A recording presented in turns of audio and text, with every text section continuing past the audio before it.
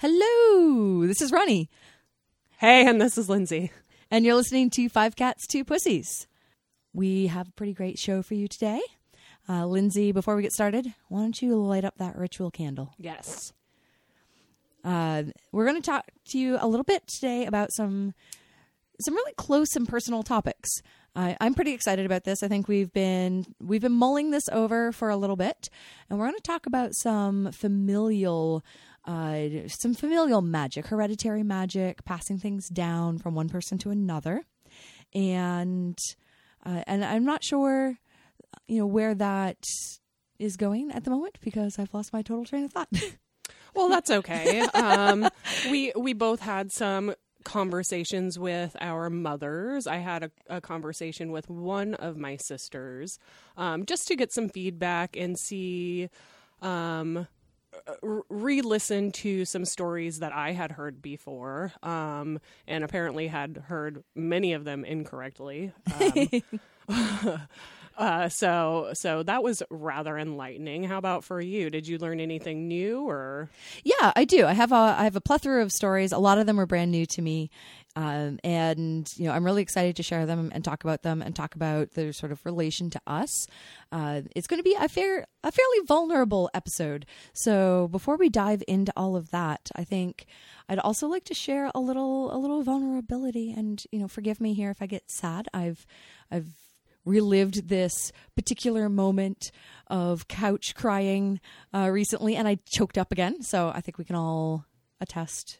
Sometimes it's okay to cry. Yeah, everybody gets sad. But I was sitting on the couch last night reading a little web comic, and the web comic was about a deceased cat, and death had come to visit this cat's ghost. And what really got me was that it was a black cat, and the little black cat was really, really sad because death was all, did you get too close to the road again kind of thing. And the little black cat was like, no, somebody hit me on purpose because I'm black and people are superstitious. And that's a fact. Black cats are the least adopted color of cat, mainly due to superstition and because they don't photograph well. They are the least adopted cats in shelters. Now, I have currently 2 black cats and had another cat named Daphne. She was my first solo, my cat kind of thing. Aww. Although she truly hated me and loved Engineer Dan. And she was a butt. Actually, she was a true pussy. She peed on everything, and she was temperamental, and she would bite and she would scratch unless she was like, yeah, you're my person. And then she would stand all 20 pounds of her on her little tippy toes and just wiggle them right in between your ribs so that you couldn't breathe. Oh my God, she was 20 pounds. She was 20 pounds. Jeez. But this little webcomic made me sit here on the couch and think of Daphne, because the way the comic wraps up, and I'm sorry if I'm totally spoiling this, I probably should have started with comic spoiler alert, but the way this little comic wraps up is that the cat wants to visit its human one more time, and it goes to the house where somebody, an older woman, had been leaving food out, and the older woman was like, oh, I wonder where, whatever the kitty's name is, like, I wonder where Kitty is today. She didn't eat anything. And the little kitty ghost turned to death and said, I wish I could have seen her one more time. Oh. And it makes me all sad. I'm getting all sad now. But it made me think of a whole bunch of things. So it's very introspective. Like, I had just had the conversation earlier in the evening with my mom about all these things, and then I read this silly little web comic that made me really choked up, and it made me think about not only Daphne and my mom, and the fact that my mom feeds every stray cat that has ever wandered in her yard. That's how she's had 9 or 11 cats somewhere in she's had around 10 cats in her lifetime, and over half of them were strays. Oh, wow. All of them were adopted. And then it also made me think of Django. Django, the little rascal. So it made me think of the fact that, I got Django as a little black kitten who was abandoned and lived under a porch for 3 months. And I got him after Daphne passed away and wanted, not a replacement, but I needed another buddy for Kenway. And it made me think about how Daphne was such an antisocial bitch a lot of the times. and Django is antisocial in his own little way. But when you pay attention, he is this super cute, adorable, and like affectionate cat in his own way. He's very engaged with the world around him, and he's taken recently to sleeping on a little sheepskin rug next to my side of the bed, and he'll sit down there, and the other two cats will stay on the bed, and he'll just mew. He'll mew softly to himself, these tiny little mews, and until one of the other cats like acknowledges his existence, and then he'll just sleep there all night. And I've almost stepped on him more than once going to pee. And then he just hightails it out of the room. But he's just his own little person. And just like in that little webcomic, somebody loved that little cat, somebody loved Daphne, and now somebody loves Django. So if you're thinking about adopting a cat, maybe choose black. Yeah, I'm all for that. Speaking of cats, this is something that I have been wondering about lately. Catnip, right? Right. It gets cats high. I've never truly known or understood what it does to cats, because some cats like it and some cats don't. Canopy goes crazy. He gets like a super surge of energy. Mister goes crazy too, but he is a mean high on catnip. Oh, he is really? going to fuck your ass up when he is high. Oh, shit. Oh, yeah. Oh, wow. He is insane. But also, I'm wondering, can we smoke it? Ooh. Well, in preparation, not for today, but future episodes, the answer is actually yes. Ooh. You can. Oh. Catnip is an actual, like, human medicinal herb with a variety of uses and a variety of ways that you can interact with it, like most herbs, teas and salves and that sort of thing. But one of the things that you can do with catnip is it is safe to, well, I guess absolutely is a strong word. It is, by my internet research, as I push my nerdy glasses up, it is safe to smoke. It is, so we actually have some drying here in our living room studio, and it's from my garden, planted from seed this year. And when that is ready, we will indeed smoke some catnip. I'm really, really anxious to see if it makes me want to run around like a lunatic, lick my ass, and bite and scratch somebody. I won't be satisfied now until you're rolling on your back on the floor with all 4 feet like in the air. Awesome. Well, like I said, we've got a great show for you today. We're going to talk a little bit about our moms and our sisters and our great-great-grandfathers and a whole bunch of stuff. Find out where our magical inclinations come from. Awesome. See you soon, witches.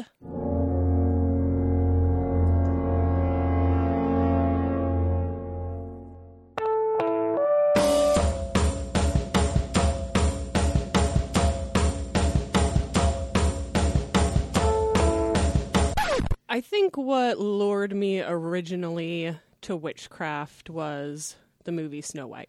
I remember exactly when it happened. It was 1987. I was 5 years old. My aunt had taken me to the theater. They were re-showing Snow White in the theater. And after the movie, all I could think about, and for the rest of my life, until now, was how much I wanted to be that witch in Snow White. You didn't want to be the princess. No, fuck the princess. The witch could do such cool things. You know, not the nicest things ever, but she was so scary. She could do shit, man. And it was super cool. And I never wanted to do witchy stuff to hurt people, but the idea of being able to do magic was, it stayed with me. It stayed with me forever and ever and ever. And when I was a teenager, I started, I went to bookstores a lot. I read a lot. And I started seeing the New Age section. And there were all kinds of books about witchcraft. And in the 90s, Wicca was a big thing, especially after The Craft came out. So I started reading a lot about Wicca. My mom had always kind of told me stories about, premonitions she would have. Sort of in the late 90s, I was a teenager. I was probably 16, 17. She told me a story about out-of-body experiences. Cool. So I started reading about astral projection, and it's really cool. And it's to be able to do it at will is very, very difficult. I've never been able to do it at will. I have done it a couple of times, but I haven't gone far. And both times that it happened to me, I had eaten mushrooms. Fair. Do you think that the experience happened because... I guess I'm going to back up a little bit. I don't know a lot about astral projection. Is that experience hallucinating, or is it different? No, it's different. It's like when your consciousness comes out of your body, basically. And in a lot of stories about people experiencing this, they've gone to a different plane, and a lot of people report that they can walk around on this different plane and sometimes even see their own bodies lying there or whatever. It's super weird. Now, the 2 times that it happened to me, I didn't get very far out before I snapped myself back in. Did you take mushrooms trying to achieve this? No. Oh, okay. No, I was just tripping. I just wanted to trip. But I could feel my consciousness leaving my body, and then I could feel my consciousness outside of my body. It was super weird. But my mom actually has had several experiences with it. And the first time she did it, it was not at will. It just kind of happened. And it was right after I was born. I was a month early, and I was an emergency cesarean. And I was sleeping, and she was resting. And she, like I said, she felt her consciousness coming out of her body, and she rose up and up and up through the roof of the house, and she realized she was an eagle or a hawk. She wasn't sure which, but she tends to lean towards eagle on it. And before that happened, she felt this buzzing in her body. Like kind of like a vibrating, buzzing sort of feeling before she came out. So when she's this eagle, she's flying, and her vision was like kind of like a kaleidoscope, but not straight on. Like her peripheral vision was a kaleidoscope, sure. Except not colorful. Like kind of like diamonds sparkling, like fractal. Yeah, exactly. And she could control herself. And while she was this eagle, she knew how birds flew. Like she knew how birds, the mechanics of their flight. She could feel the wind underneath her wings, and she flew over hills and valleys, and she remembers seeing a stream. And this happened several times to her after I was born.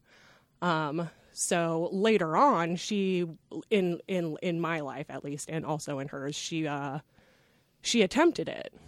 Like on purpose to try and recreate it? Yeah, to try to recreate it through like meditation and stuff, but she never quite got there. She never got to that full point of relaxation that would allow her to do it. Like there can't be any mental blockers. Do you think that, like, I guess I'm kind of curious, like, why an eagle? Like, do you think she chose an eagle? Do you think an eagle was chosen for her? I'm not sure. I'm really not sure, because an eagle, it's really not the animal that she feels the most connected to. So I'm not sure. So I know you have at least one sister. I know you have 2 sisters. How many? You have a bunch. I have 4 sisters. Okay. 3 with the same parents. Okay. Was this a common occurrence for like the birth of your siblings, or No, it only happened after me. And you're not the oldest. No, so it wasn't like a first child. I'm the second. It has been reported that sometimes this can happen after a trauma. Oh. So like an emergency C-section would count as trauma. Yeah, I'd say so. And then so because of that story that like sort of introduced you to that concept in trying to try it yourself, and this is I guess maybe a weird question, but have you guys tried to do it together? No, and I'm not sure that you would be able to, because it does require like a certain level of, I don't want to say relaxation and I don't want to say concentration, because it's not really either of those. It's more like letting yourself go, I think, and kind of clearing your mind of any obstructive thoughts or or barriers that could keep you from moving out. I don't know. It's weird. It's weird. It wasn't until after she told me that story that it happened to me on the mushrooms, which is how I knew what it was. I'm so fascinated by the fact that you were told about it and then you did a hallucinogen and then it happened to the skeptic in me is like, oh, well, you were high and you hallucinated, but no, but it's different. So yeah, it is. So I have to wonder if because of me she was prone to it, if that somehow got passed to me where, maybe eventually I'll be able to do it on my own without aid. Right. But because I did have that aid, it made it easy for me to get there. Yeah, that makes sense to me. That, especially with the idea of not meditating, but freeing your mind of conscious thought. Right. Is certainly how I would describe mushrooms. Yeah, super, super weird. Yeah. Super weird. And it freaked me out both times. And then the snapping back in piece. Is it like waking up or...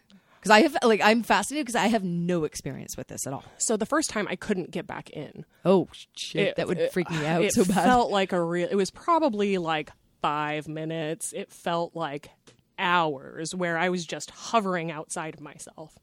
The second time I felt it happening and I was like, no. And I snapped back in. Because that first time was so uncomfortable. Yeah. Oh, yeah, wild.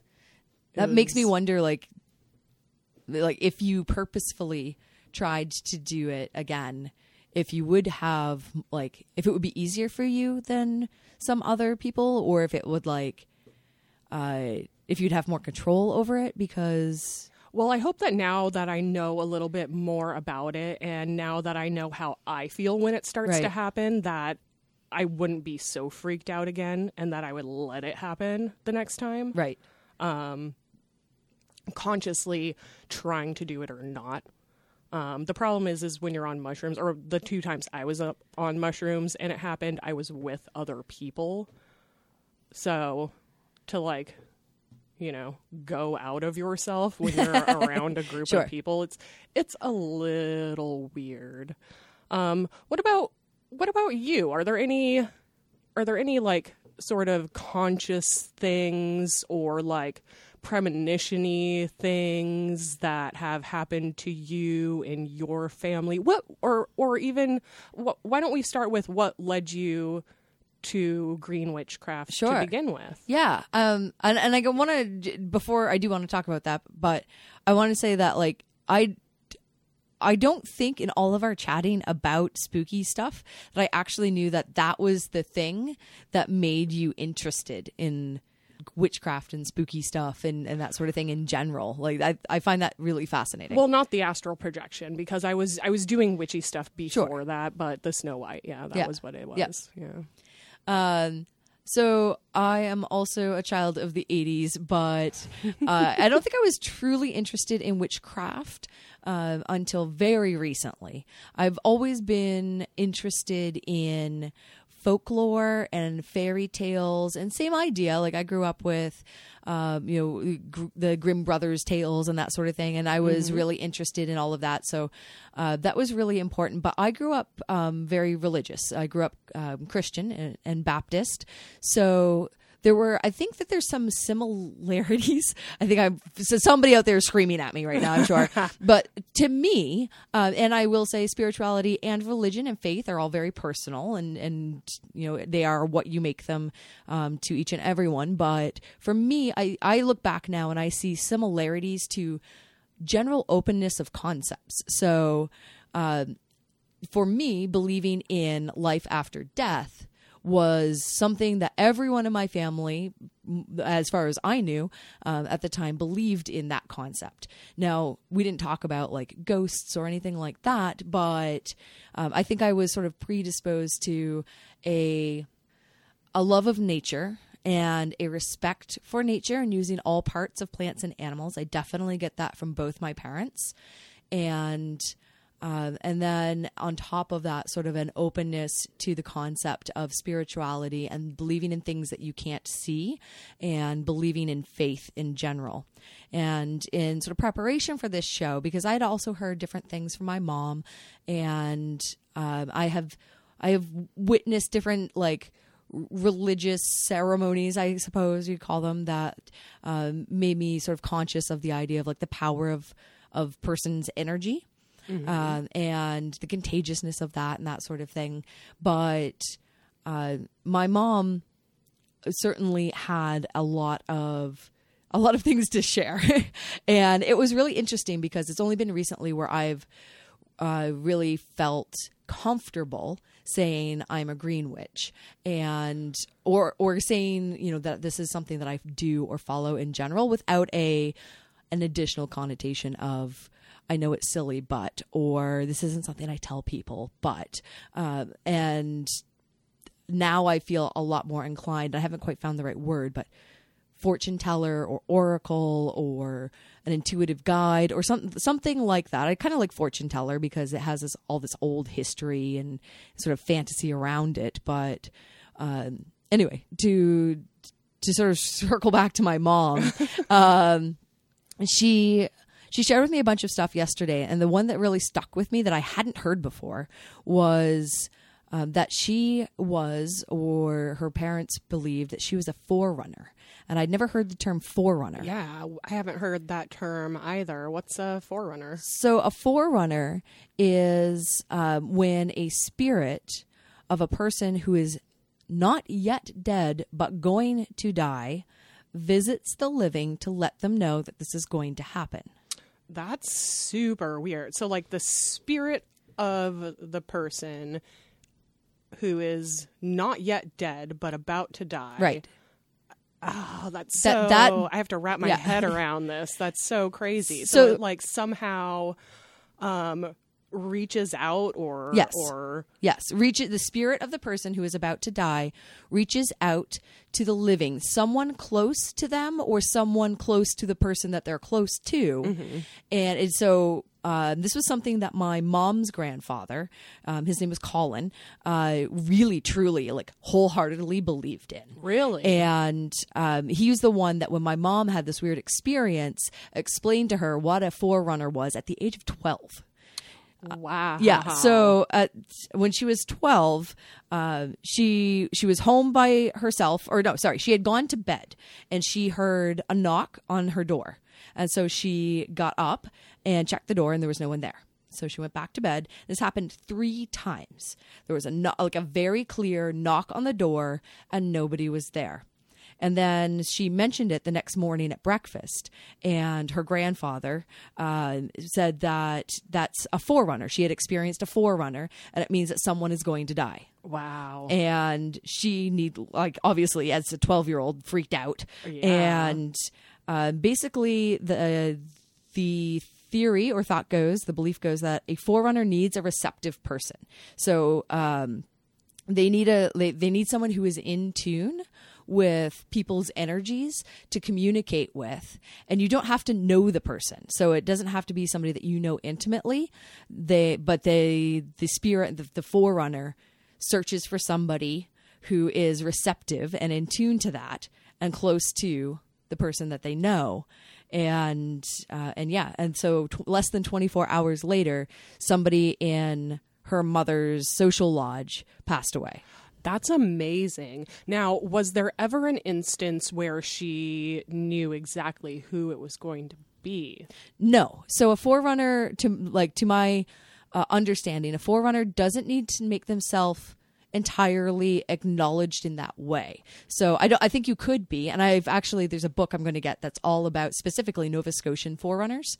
Oh, wow. And because apparently this is a very, very common thing in Nova Scotia. Oh. It's a very common piece of folklore.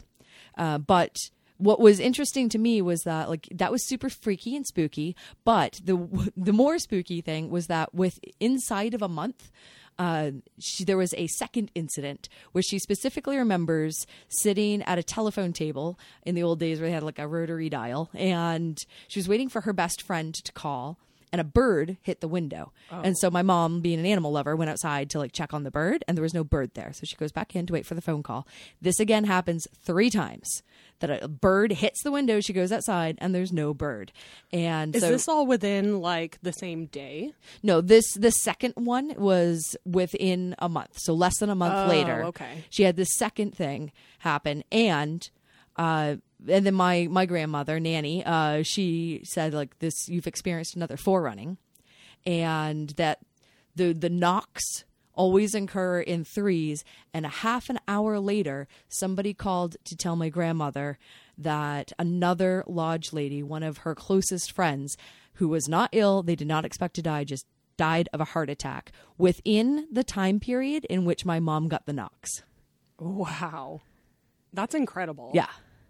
So I had never heard those stories before, but it made me think a little bit about, you know, openness and receptiveness of spirit and things that I do know about my mom that I had grown up with like how people just tell her stuff all the time and that sort of thing. And I feel like when I put all of that together, I don't have a lot of personal premonitions. I've never experienced a forerunning, but I do feel like I've been visited by shirt guy and dress girl. Yeah. And I do feel like when I do a reading for someone, I am receptive to their energy. And that made me really sort of reconsider what sort of influences I may have had growing up that were very subconscious. Absolutely. And I think that to be any sort of oracle, to choose to go down that path, whether you know it or not, you do have that kind of, you know, receptive thing going on. Yeah, I think Maybe even without knowing it, you know? Yeah, I think that was the thing is like, I started doing this sort of as a lark, for role-playing games and as a theatrical thing. And then it became very real, very fast and a little scary. And that was something that my mom shared with me as well, was that like she was scared by this. She had other things that had happened, but she wasn't comfortable with it, and she wasn't comfortable having other people's, you know, sort of energy or stories or being like reached out to unwillingly. And it is uncomfortable. It can be really uncomfortable to suddenly be stuck with somebody else's energy and have to deal with that. Right. Especially like in a fortune telling instance where, you know, maybe somebody hasn't told you something specific, but you're feeling it coming off of them. Yeah. And you know what it is, but it's something that, you know, you're not sure if it's cool to say it because maybe you don't want to embarrass them or call them out on something or what, but yeah. Yeah, I've certainly sat down and just been like hit with an overwhelming like wall of sadness kind of thing. Yeah. And had no idea where that energy was coming from, and then, you know, did the reading and talked through it with the person kind of thing. But yeah, just that idea of being like open and receptive to other people's spiritual energy, I feel like I definitely get that from my mom. I would say so. Absolutely. Absolutely. We've just talked for like a lot. You want to take a little break? Yeah, sure. I'd like to process this a little bit. Okay. What do you guys think? Have you experienced something? Do you have a matronly familial gift? Drop us a line at our Gmail. It's 5c2ppod@gmail.com, or you can DM us on our Instagram. Also 5c2ppod. Can't wait to hear your stories, witches. Talk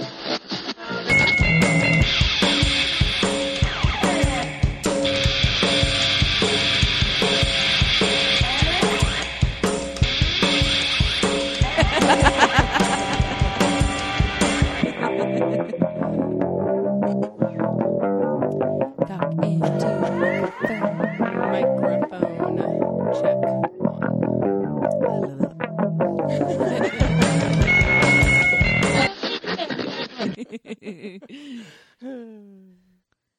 I find it interesting that in both of the stories that we just told, animals and birds specifically have played a role. Oh, that's true. I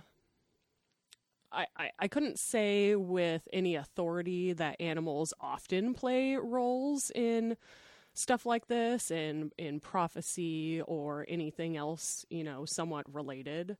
But I can say that animals often play a role in my mother's prophecies or answers to her questions or whatnot. They often appear to her in visions. So whenever she's posed with like a life-altering dilemma, a life-altering choice that she needs to make, she will ask, she likes to ask the angels.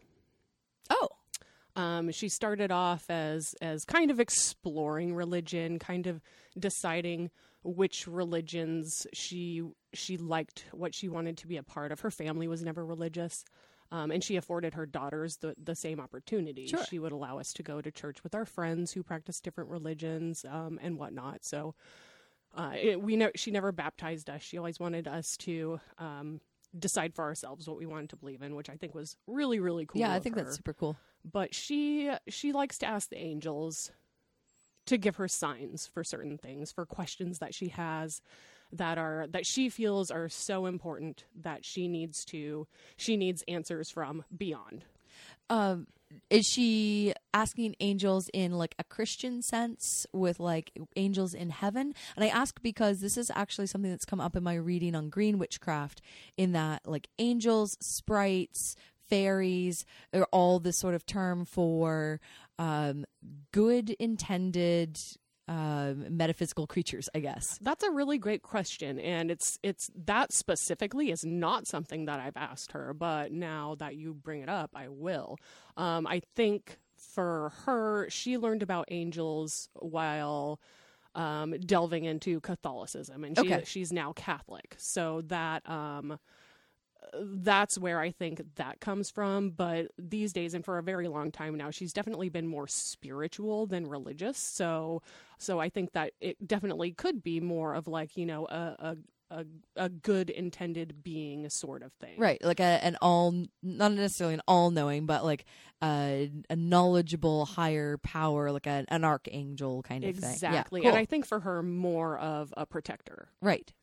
In one experience she had, we were living in the country in California. We lived on a levee road across the street from a river, across the street from a river, surrounded by farmland everywhere. That sounds pretty.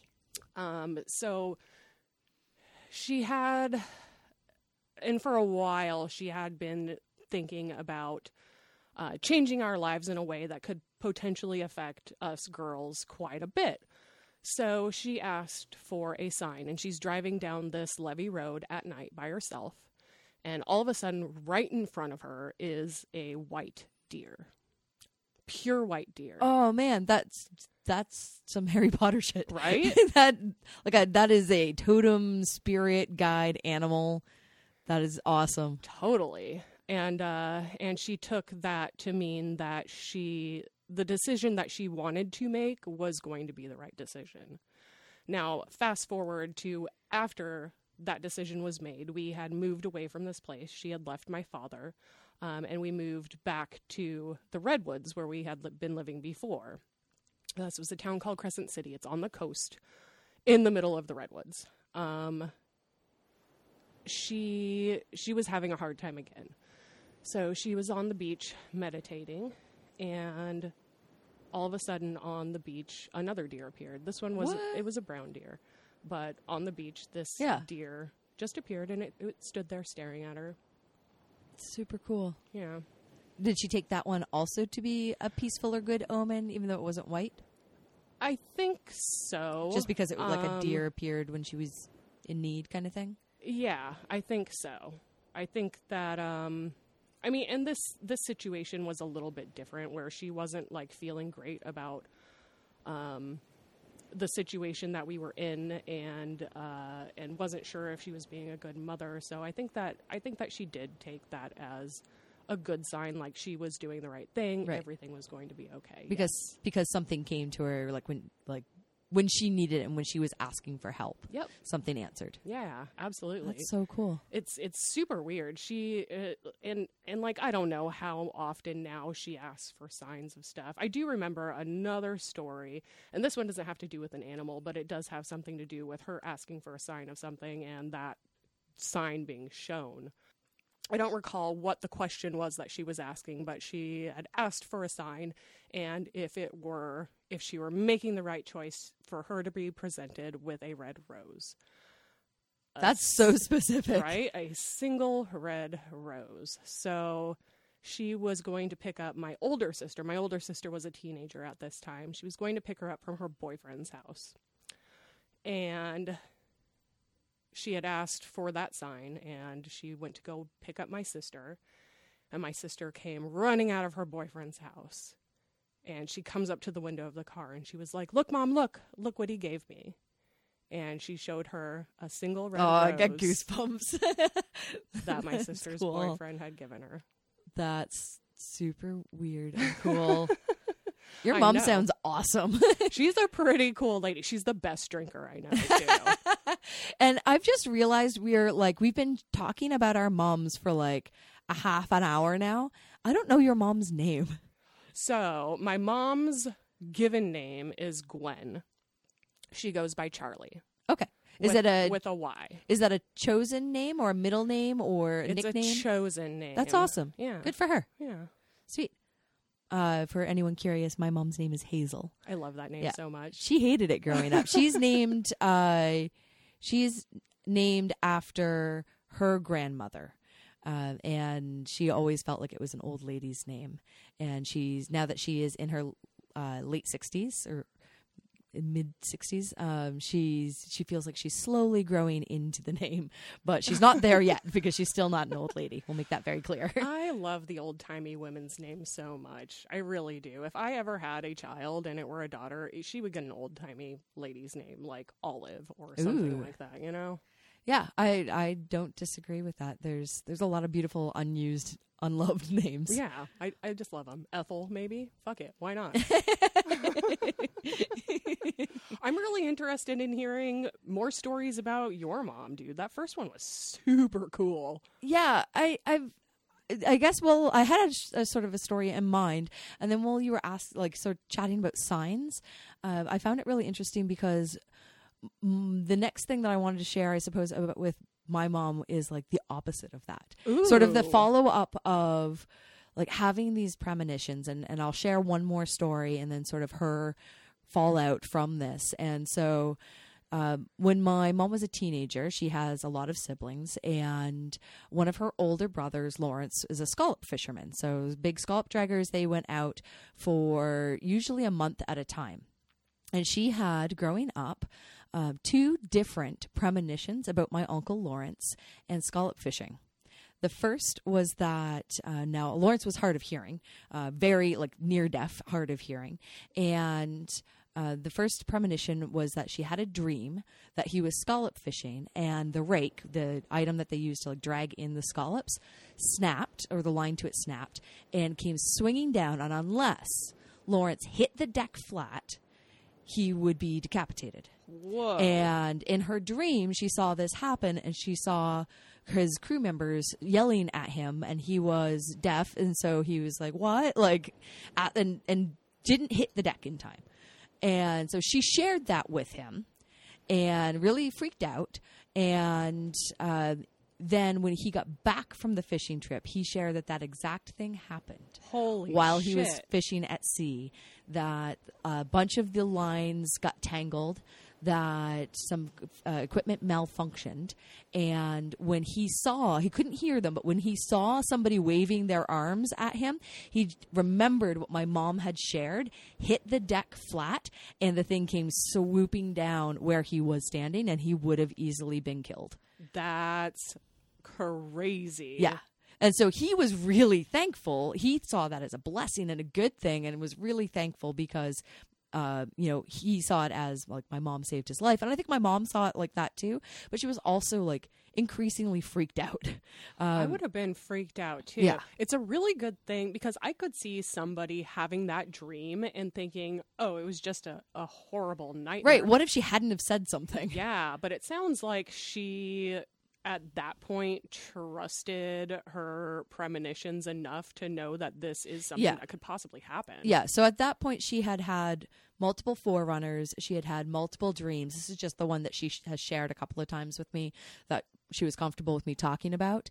And then she had another one that was very similar to do with Lawrence, in that scallop fishermen go out for usually 3-4 weeks at a time. And 3 days later, 3 days after my Uncle Lawrence went fishing, my mom told my grandmother that Lawrence would be home that day, and described exactly how it would happen. And of course, my grandmother said, like, oh, that's crazy. You're like, that's silly. Lawrence won't be home for 3-4 more weeks. And lo and behold, that afternoon, Lawrence came walking up the driveway with his like duffel over his shoulder, exactly the way my mom described. And like, she ran inside and was like, guess what? I was right, kind of thing. Oh, wow. And yeah. And there's something again, sort of malfunctioned on the boat. So they turned around early, only 3 days in. But wow. So yeah, she's had a lot of these types of experiences, but she also had an experience where she had a dream that she was in a church and she had an item, but she couldn't see what the item was, but the item like belonged to somebody or something, and it wasn't hers, and she felt connected to it, kind of thing. And in this dream, I don't remember, it was somebody like a minister or somebody in the church, I think, told her that if she kept having forerunners and premonitions, she wouldn't go to heaven.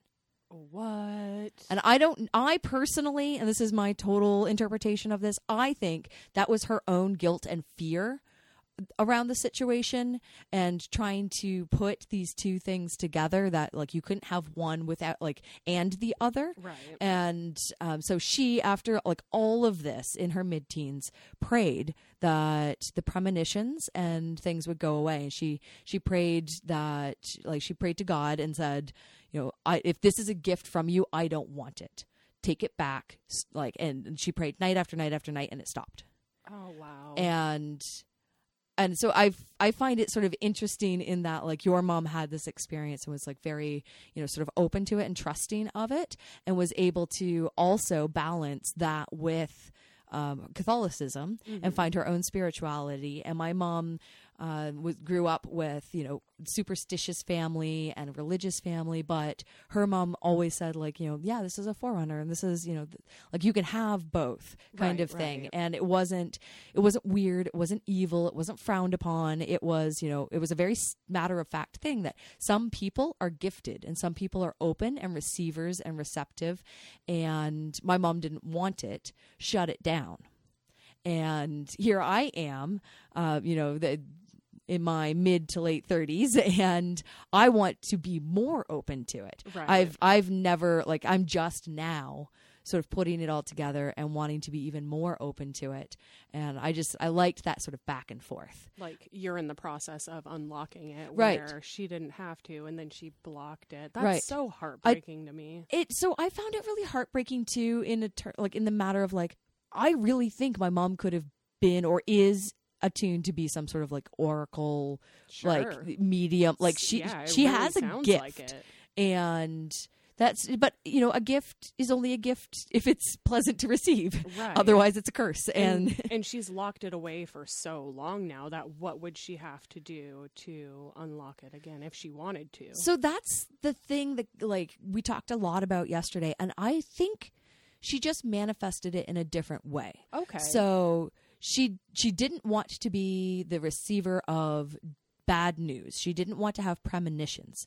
But her innate gift and her innate openness to other people's energy, my dad jokes that she walks around life with an invisible sign around her neck that says, "Hi, I'm Hazel. Tell me everything about yourself." People tell her stuff. Like, complete 100% strangers tell her intimate personal details, share traumas with her. Wow. She's had strangers that she's met through her workplace where travelers from all over the world visit, kind of thing. And she's had people that she doesn't know just suddenly break down in tears and share how they were abused as children. She's had people share their financial woes, their love woes, their fears for their children. Like, she has, and she remembers them all. That's the thing that like really gets me, is she even specifically remembered the conversation she had with a cashier at a grocery store when my parents dropped me off for cooking school when I was 18. and how this lady shared all about her like 4 kids and all of the things that they were doing. People just tell my mom things, and I think that she just has this innate gift of energy. Like, her energy pulls other people's energy in, and she's just naturally receptive to that. So people don't consciously see it, but their spirit knows that this is a person who is receptive to other people's energy, and they just tell her stuff. I bet she'd be a really great old-timey bartender. Oh man. She'd be raking in the dough. That would be awesome. I mean, she's also a great gardener, so maybe she'd be like a really awesome hedge witch. Oh, yeah, probably. But it's like really fun to compare and contrast, where we are in our practices, and where these gifts may or may not have come from. I feel like my mom was and is receptive to other people's energies in a different way than I am, but it's still sort of an openness to that possibility. And I don't know, do you look for signs in things? I wouldn't say that I outwardly ask for signs from things, but I would say that I do take certain things as signs. Cool. Awesome. Yeah. Well, I feel like kind of light after this episode. I've enjoyed sharing with all of you listeners a little bit about ourselves, some personal things. I know that I certainly have more personal family little tidbits to share in the future. Yeah, I do too. I think this is a theme that we should roll with from time to time. Yeah. Have a little break of an episode and talk about, our weird families. I would definitely enjoy that. I hope all of you listeners do as well. And again, if you have an awesome family story, some matriarchal or patriarchal witchcraft in your family that you want to share, we'd love to hear from you. Send us a DM on our Instagram at 5C2P Pod. And if you're interested in learning how, or rather, whether or not smoking catnip as a human is going to make you want to aggressively lick your ass, tune in next time. Till then, no Nazis, no pervs. Never.